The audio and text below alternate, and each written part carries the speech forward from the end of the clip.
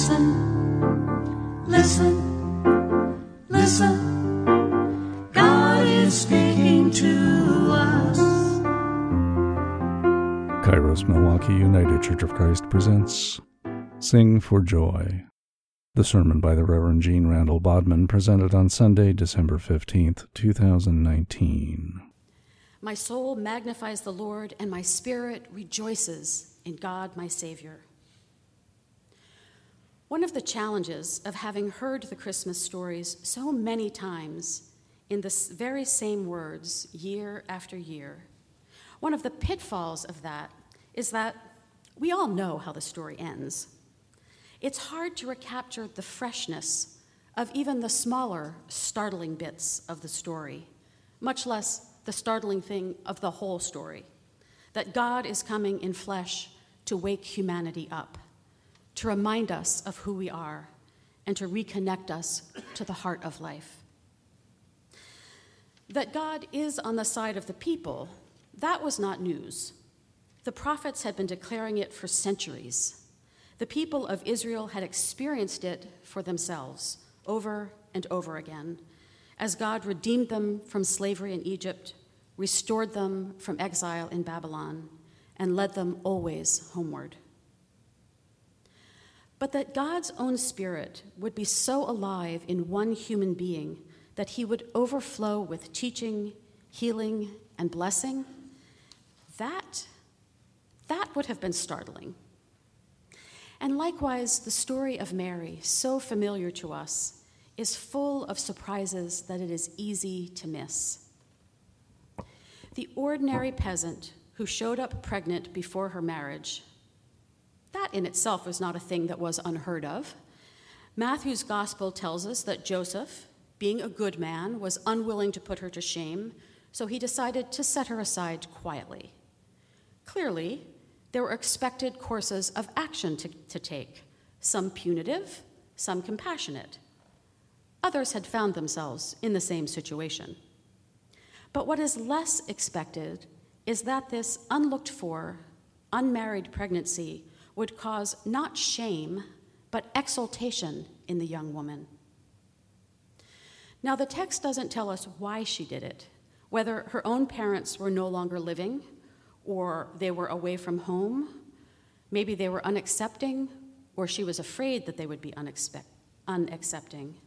But almost immediately after her dialogue with the angel, and let's just pause there to note that she had a dialogue with an angel.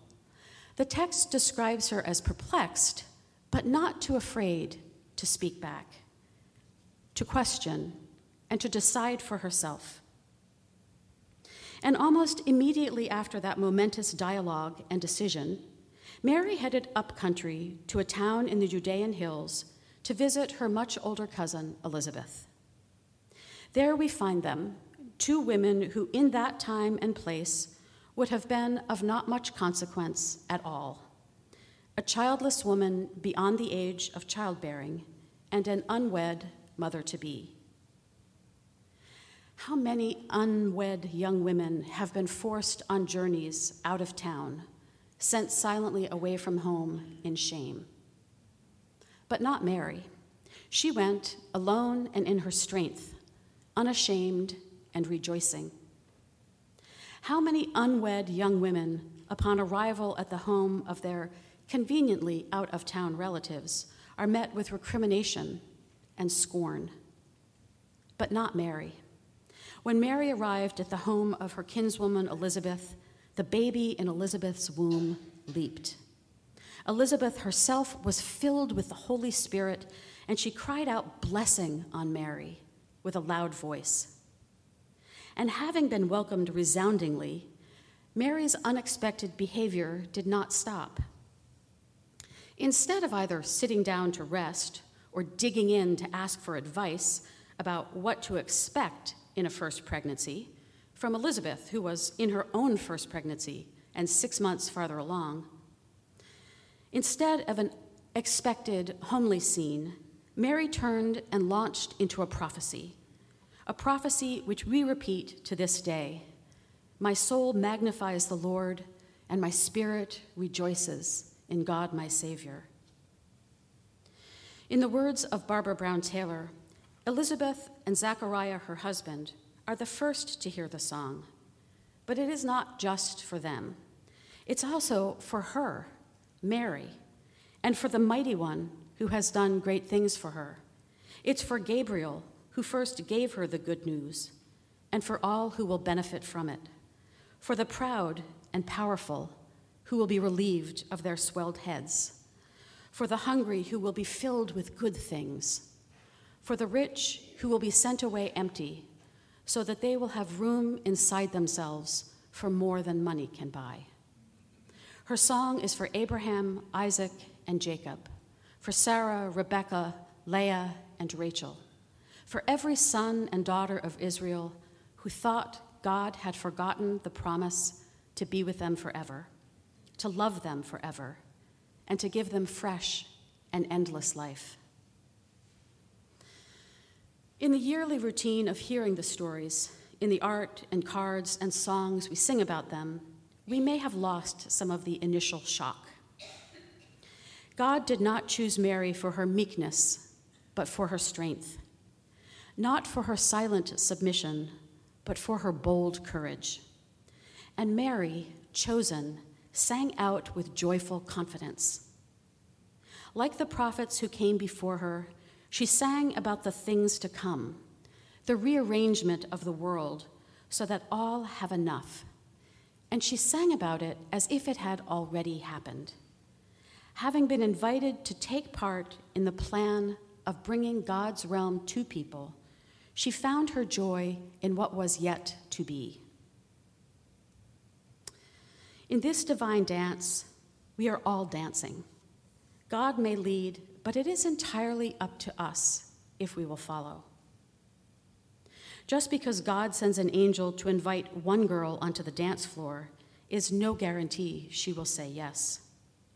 Just because God sends a prophet to tell us how life on earth can be more like life in heaven does not mean that any of us will quit our day jobs to make it so.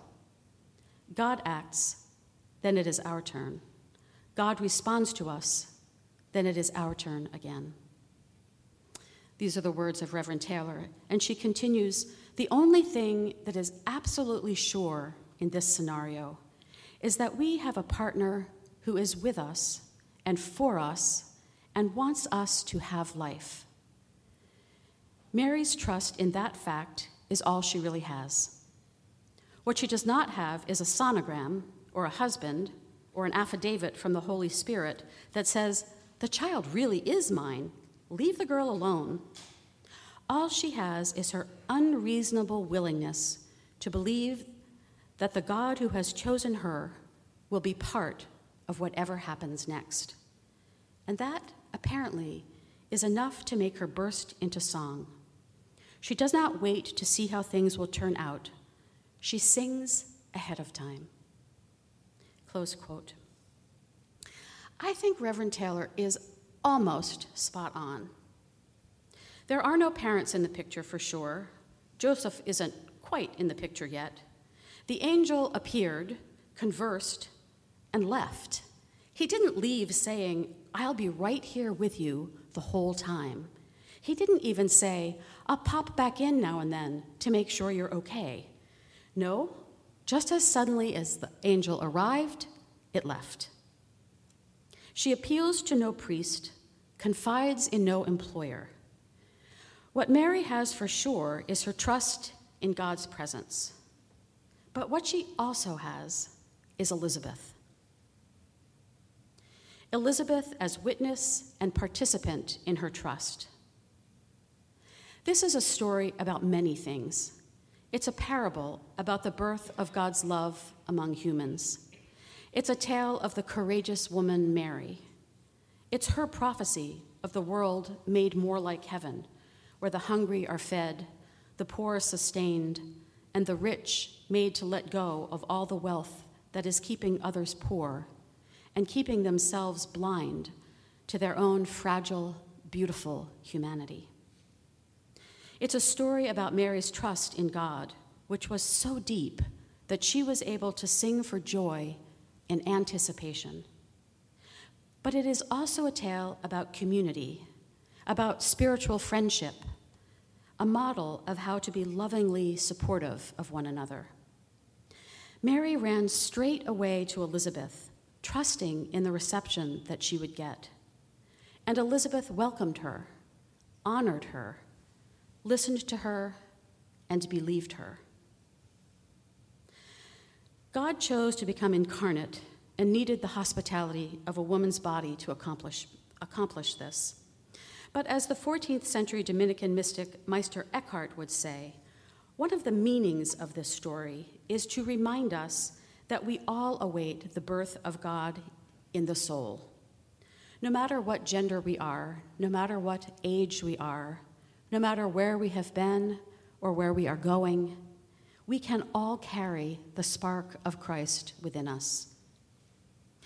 Like Mary, we cannot go it alone. The joy of all new life must be shared. Like Mary, we need our Elizabeth. We need to have our joys and our hopes listened to. We need our visions of how our world and how the world can yet be. We need those visions heard, listened to, and believed. We need to have our anxieties and our sorrows accompanied and comforted. Whether our hearts today are filled with prophetic joy or earthly sorrow, or both, even both in the same breath, we need Elizabeths beside us. And we need to be Elizabeth to one another, welcoming presences to honor and bear witness to each other's lives. The roles will be reversed in our lives many times over.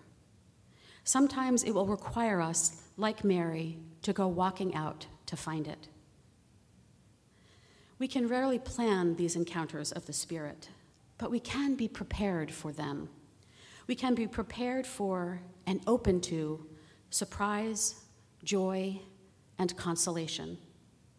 Whether we are the ones to head into the hill country today looking for our Elizabeth, or the ones who wait and welcome, we can be ready to celebrate, rejoice, and hope together. We can be ready to be surprised by one another, and surprised even as we hear familiar words one more time, ready to respond with action to Mary's prophetic song of joy sung ahead of time, ready to hear our name called into the dance of the Spirit, to feel ourselves equipped to work for justice, to feed the hungry, to share our wealth with the poor, to let go of our commitment to economic and political systems that are unfair. We can be prepared to sing together our own joy in the vision and the promise of God to be with us and for us. Together, may our souls magnify the Lord, and may our spirits rejoice in God our Savior. For the Mighty One has done great things for us, and holy is God's name.